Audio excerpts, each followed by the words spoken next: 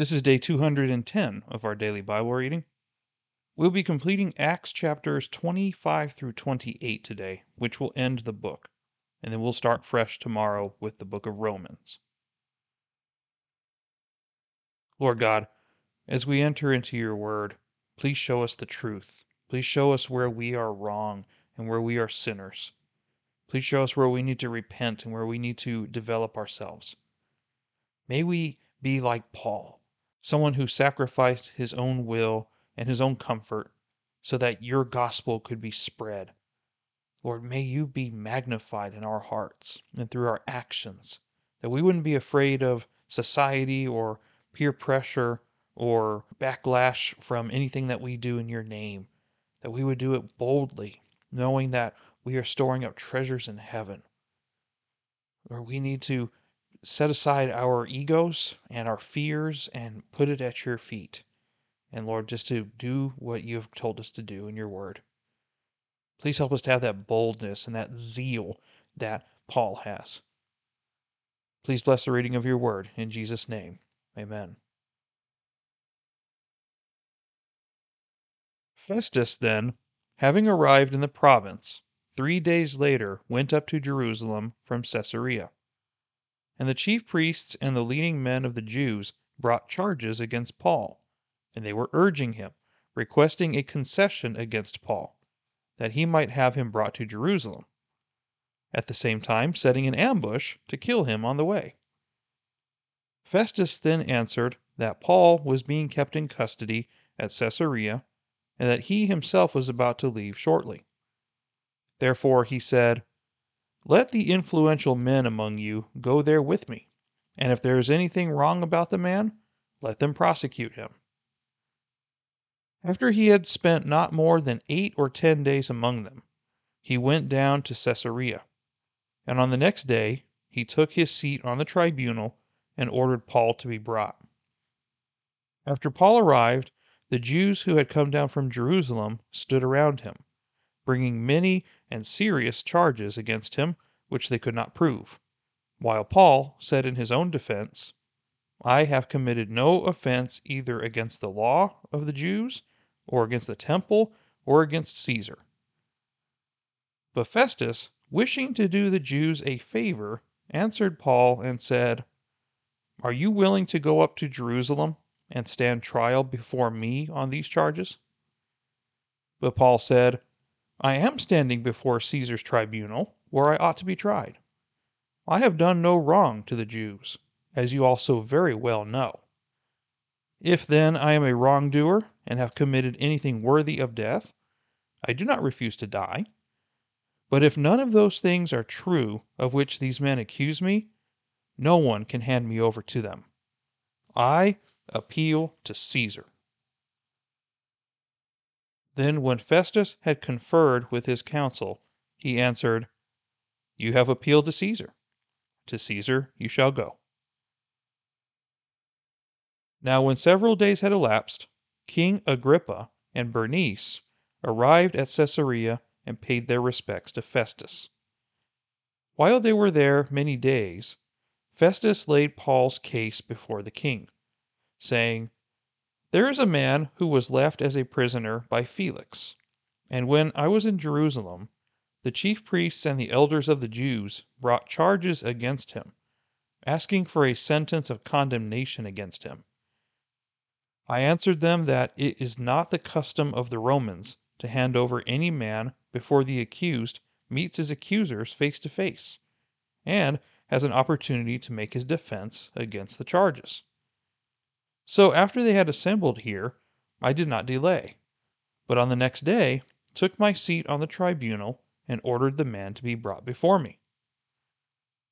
When the accusers stood up, they began bringing charges against him, not of such crimes as I was expecting, but they simply had some points of disagreement with him, about their own religion, and about a dead man, Jesus, whom Paul asserted to be alive. Being at a loss how to investigate such matters, I asked whether he was willing to go to Jerusalem, and there stand trial on these matters. But when Paul appealed to be held in custody for the emperor's decision, I ordered him to be kept in custody until I could send him to Caesar." Then Agrippa said to Festus, "I also would like to hear the man myself." "Tomorrow," he said, "you shall hear him." So on the next day, when Agrippa came together with Bernice amid great pomp, and entered the auditorium accompanied by the commanders and the prominent men of the city, at the command of Festus, Paul was brought in. Festus said, "King Agrippa, and all you gentlemen here present with us, you see this man about whom all the people of the Jews appealed to me, both at Jerusalem and here, loudly declaring that he ought not to live any longer. But I found that he had committed nothing worthy of death, and since he himself appealed to the emperor, I decided to send him.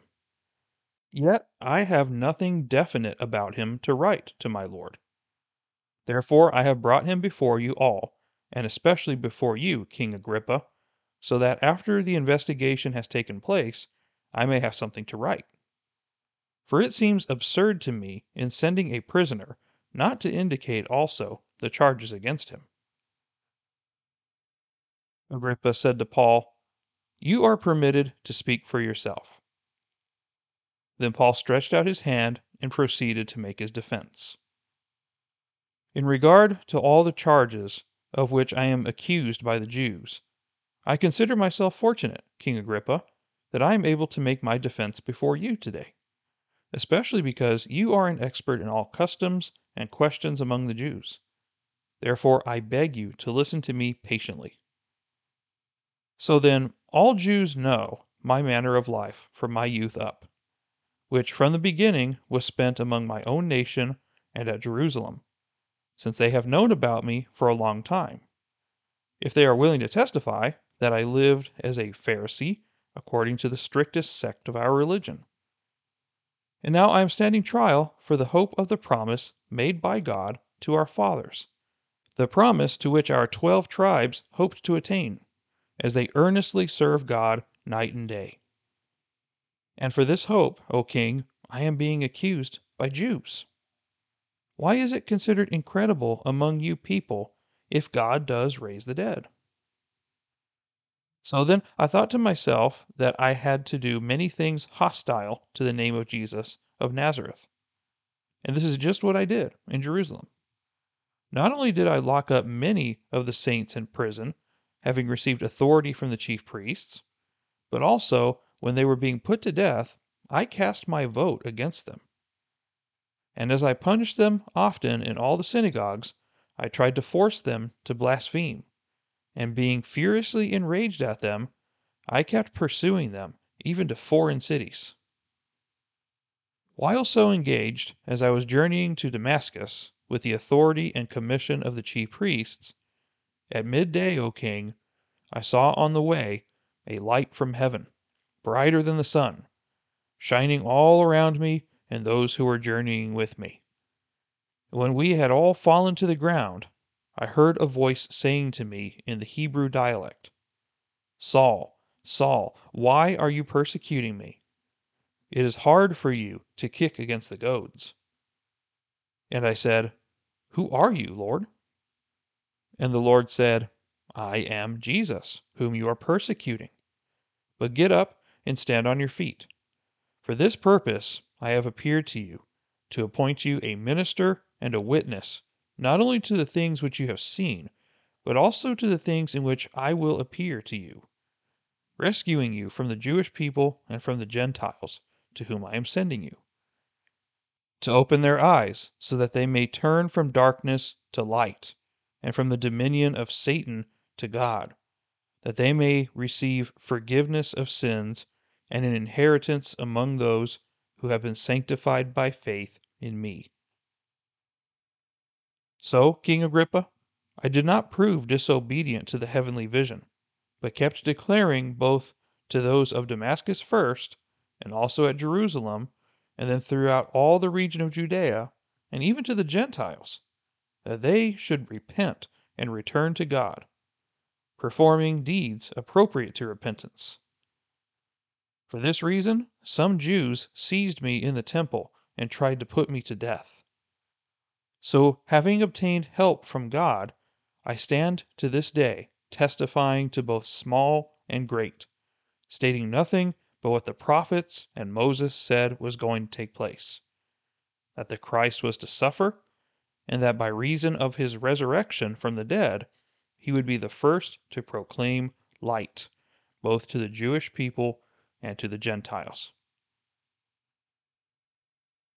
While Paul was saying this in his defense, Festus said in a loud voice, "Paul, you are out of your mind. Your great learning is driving you mad." But Paul said, "I am not out of my mind, most excellent Festus, but I utter words of sober truth.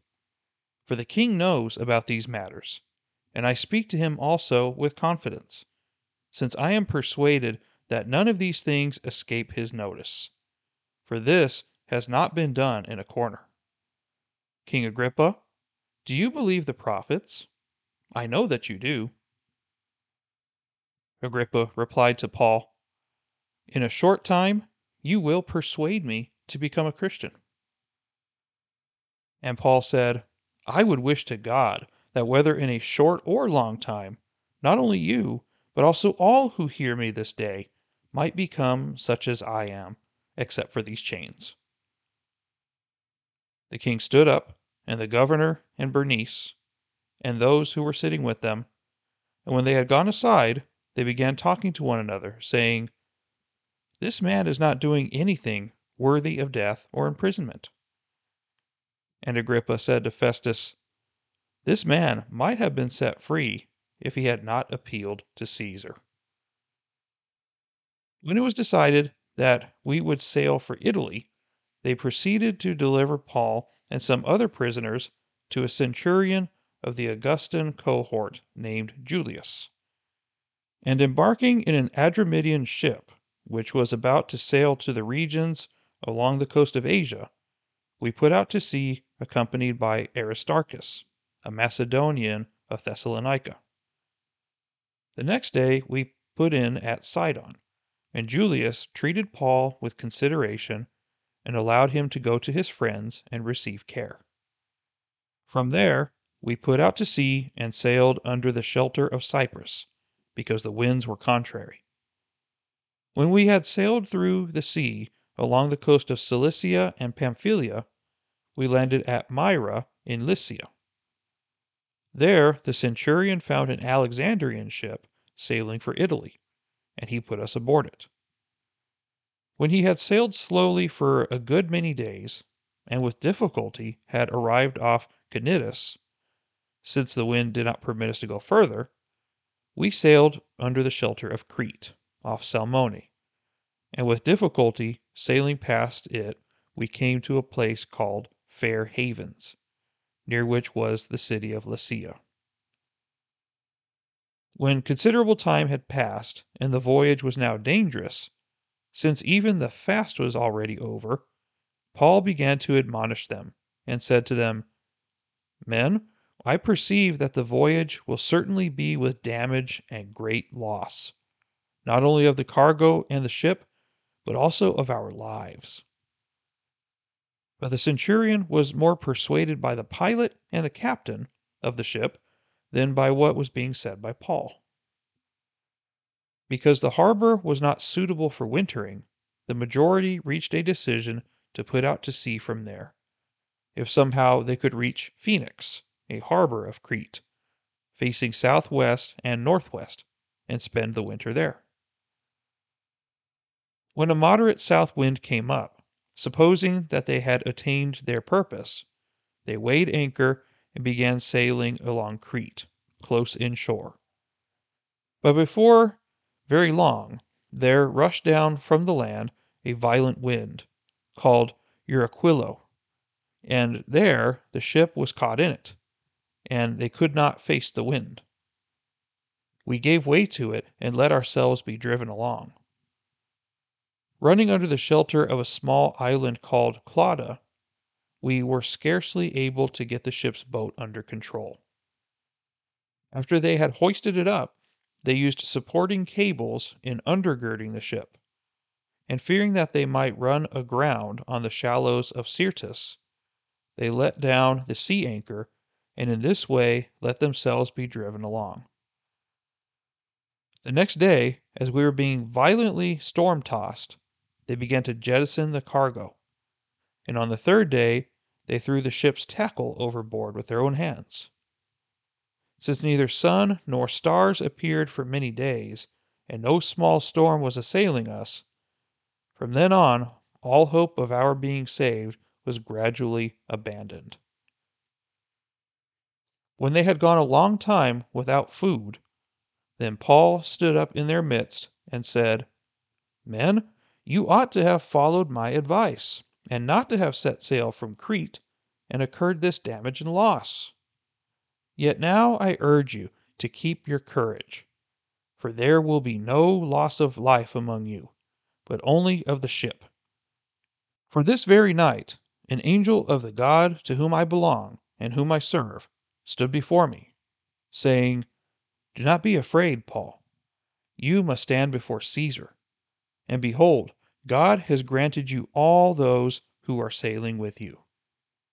Therefore keep up your courage, men, for I believe God that it will turn out exactly as I have been told. But we must run aground on a certain island.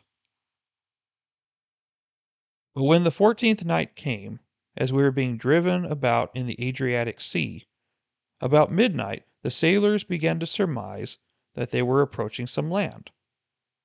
They took soundings and found it to be 20 fathoms. And a little farther on they took another sounding and found it to be 15 fathoms. Fearing that we might run aground somewhere on the rocks, they cast 4 anchors from the stern and wished for daybreak. But as the sailors were trying to escape from the ship and had let down the ship's boat into the sea, on the pretense of intending to lay out anchors from the bow, Paul said to the centurion and the soldiers, Unless these men remain in the ship, you yourselves cannot be saved. Then the soldiers cut away the ropes of the ship's boat and let it fall away.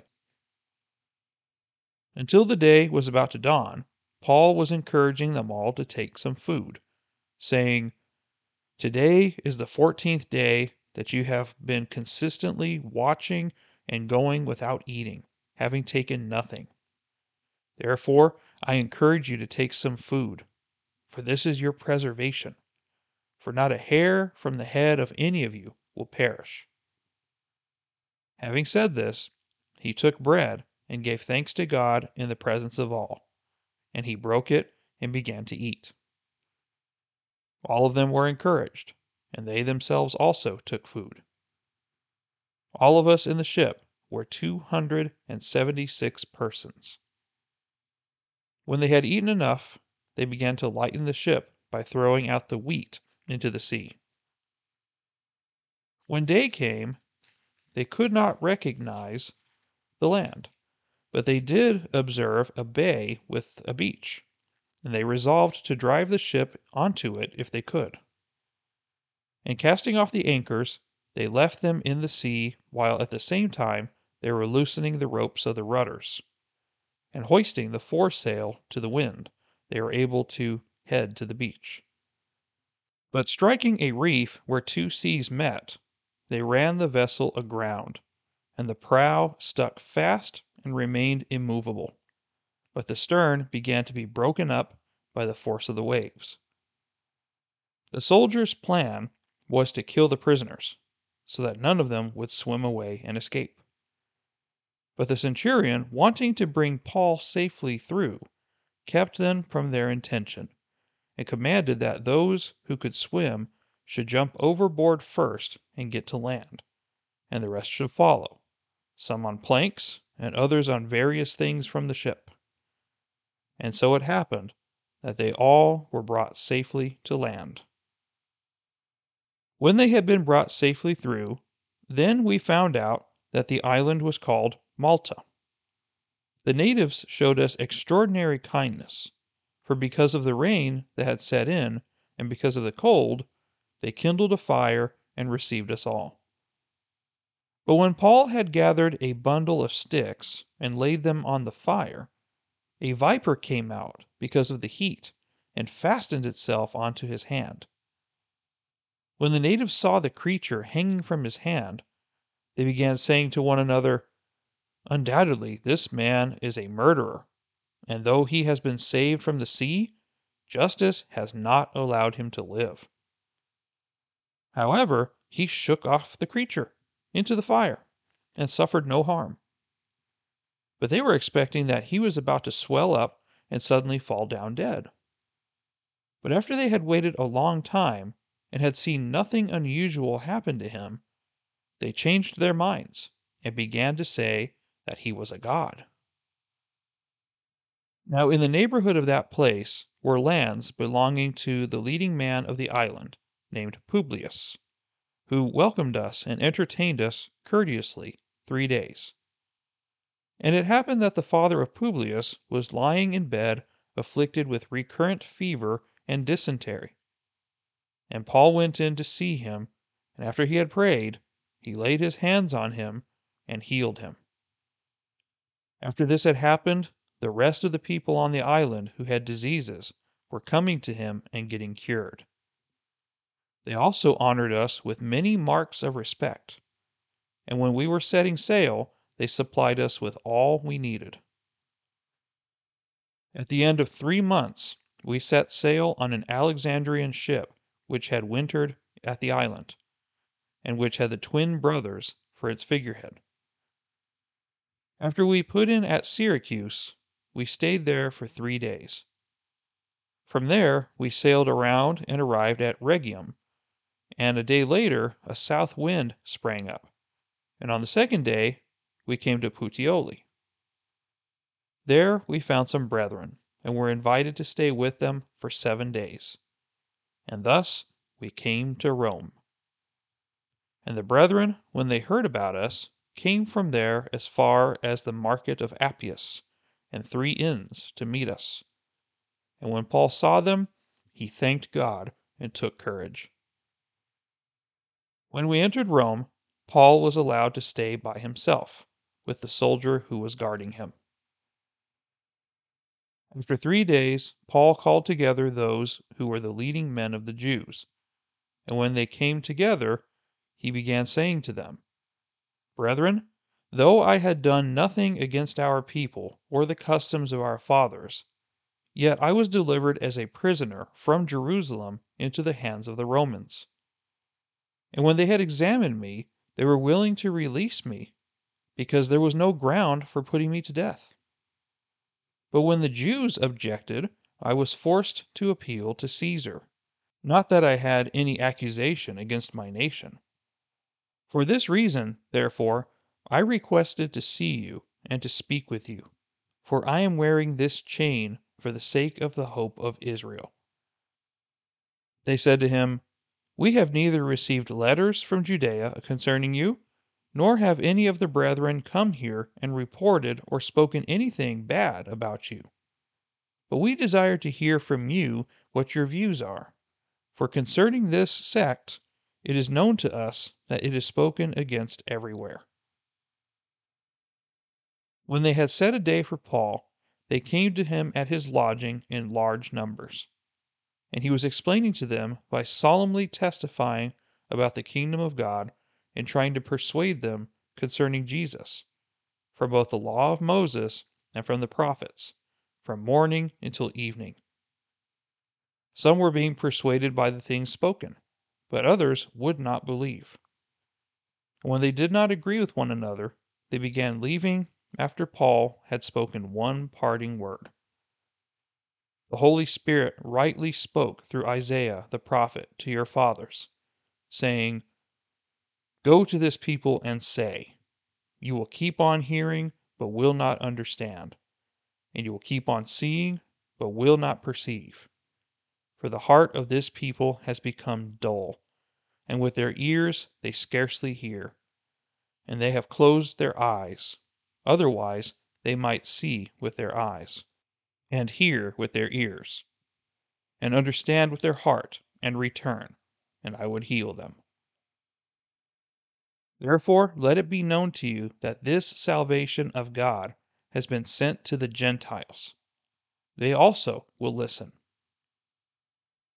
When he had spoken these words, the Jews departed, having a great dispute among themselves. And he stayed 2 full years in his own rented quarters, and was welcoming all who came to him, preaching the kingdom of God, and teaching concerning the Lord Jesus Christ with all openness, unhindered. All right, congratulations. We have completed the book of Acts today. So let's see what Paul went through today. We saw he went through a roller coaster of stuff, didn't he? When Paul got back to Jerusalem, since the Holy Spirit was urging him to go, despite all the warnings from the people, we saw that he obeyed the elders of the church of Christ, and he went to the temple to purify himself with a couple other people. When he was there, though, he upset so many Jews, the ones that purposely were seeking him out, and they had him arrested. And we saw all the drama yesterday. But now he is in the custody of Governor Felix. Felix did a halfway job finding justice for Paul, and he seems awfully corrupt. And so he left Paul 2 years waiting for his trial. He at least had some freedoms. He wasn't in a jail cell without anything to eat, at least, but it still is imprisonment. But then we see after he finishes his term as governor, there's a new governor that comes into town, Festus. And Festus' first thing that he does is he goes to Jerusalem in order to appeal to the Jews because there has been a lot of unrest as of late. The Jews saw this as an opportunity to ask that Paul be returned to Jerusalem. And if Festus agreed to that, then they would kill Paul on the way back to Jerusalem as they had originally planned. But that didn't happen, right? We saw that Festus went to Caesarea where Paul was, and he decided to hear him himself. Now, while Paul was in front of Festus, Festus suggested that Paul go to Jerusalem, and Paul realized that this was not going to be a fair case. And just like Felix, he is doing the Jews a favor. It's all political. They don't really care about Paul's justice being served here. And so he knew that this was the right course of action for him to appeal to Caesar. That was really the only way that he could get out of there safely. So he appealed to Caesar, which is the highest right of a Roman citizen. He knew that he would be in great danger if he was released to the Jewish people. They would kill him. He knew that. And he knew God also told him that he had to go to Rome. So what better way to get a one-way ticket to Rome than to appeal to Caesar? So it was really a genius move to do that. Now, at the time that he appealed to Caesar, Emperor Nero was Caesar at the time. Festus agreed that he should go to Caesar, and then while he was there, King Agrippa came. King Agrippa is the great-grandson of Herod the Great, and Herod the Great is the ruler that tried to get Jesus killed when his star appeared in the sky and the wise men came from afar to worship him. That's his great-grandfather. And so now King Agrippa here is the leader of the territories that were under Roman jurisdiction. Now, it mentions Bernice, and in records outside of the Bible, it mentions that Bernice was actually his biological sister. So it's disgusting, but they were involved in an act of incest. They were living together in a relationship incestually. And Paul is Paul, right? He didn't need to talk to King Agrippa, but he wanted an opportunity to talk to him so he could witness to him. And I love that about him. He used the opportunity in order to witness to this king. And so he goes through the resurrection of Jesus Christ. He goes through his testimony, shows everything that happened to him to show that he's innocent. He's just doing exactly what he told, and he has come to realize that Jesus is Lord. And at the end of it, Festus is like, "You've gone mad, Paul. All of this great learning of yours has made you crazy." He just could not understand Paul's line of thought. It was just so beyond him. And isn't that the case for us too? The cross is foolishness to those who don't believe. So it makes a lot of sense why they couldn't understand Paul. Now, Agrippa himself is a Jew, and he has no problems with the semantics here. And in fact, he makes a very profound statement. He says, "In a short time, you will persuade me to become a Christian." And that's exactly what Paul was aiming for, wasn't it? He even said that right there. He's like, "I wish to God, whether in a short or long time, you would be like me, saved. Not in chains necessarily, but I want you to be like me. I want you to know the true God of the law and the prophets." And so they agree that there's nothing about him that is worthy of being killed. King Agrippa is on his side on this. And yet, because he appealed to Caesar, they will not let him go. And ultimately, this was the plan, right? He was supposed to go to Rome anyway. So this works out for Paul. Now, his journey to Rome was not easy, as we saw from here. We saw that his journey was long and it was very tough. There were many times throughout their journey where they suffered difficult winds and rough sea conditions, and then, after much time at sea, they finally shipwrecked. He told them in advance that it was going to happen, and they didn't listen to him. But then, as things were getting really bad, he said that, "You should have listened to me, but I have to make it to Rome. God has told me I have to go to Rome. And in fact, he has guaranteed that if you stay with me, all of you are going to live." And so there were times where they tried to deviate from this plan, and Paul reminded them, "Hey, if they leave this boat, I can't save them." And so they stayed, and all of them made it to shore. And you saw how many there were, right? In verse 37, we see it says that there were 276 persons on that ship. So it wasn't just a small little dinky boat with 10 people on it. This was a big ship. And all of them made it safely because of God acting through Paul. So they make it to Malta, and there they're treated very well. And then we see something very interesting happen to Paul. While he's at the fire, a viper bites him on the arm. And when they saw this happen, they're like, "Oh no, he must be a murderer." I guess there was a superstitious understanding that if you were to be bit by a viper, that means you did something wrong. Kind of like how the Jewish people think that if you have a disability or some sort of health issue, it's because you are a sinner. They said, "Well, I guess he's a murderer because justice has finally caught up with him. The sea didn't claim him, but now the viper is going to claim him." But he didn't die. And they were freaking out about that. And they said, "Oh man, he didn't die from that viper? He must be a god." And then you want to put icing on that cake. He went and started healing people. So of course, yeah, they thought he was a god. We don't see him fight it like when him and Barnabas were being treated as gods elsewhere, but we know that he would not have tolerated that. And he spent time there and he witnessed to them, and then he set sail to Rome, and they finally made it to Rome. Now, the thing to remember is, and I don't know if it's related at all, but God's plans cannot be thwarted, first of all. So if he says Paul needs to go to Rome, he's going to make it to Rome no matter what. Even if a viper bites him, he's still going to get to Rome. So it was perfectly in God's ability to prevent any sort of poison to kill Paul. But then it makes you wonder if the end of the book of Mark makes more sense now. Because if we recall, the very end of the book of Mark is in brackets. And one of the things mentioned in that is that you will not die from snake bites and that you will not die when you drink poison. So it makes you wonder, about these things that maybe some of that is true.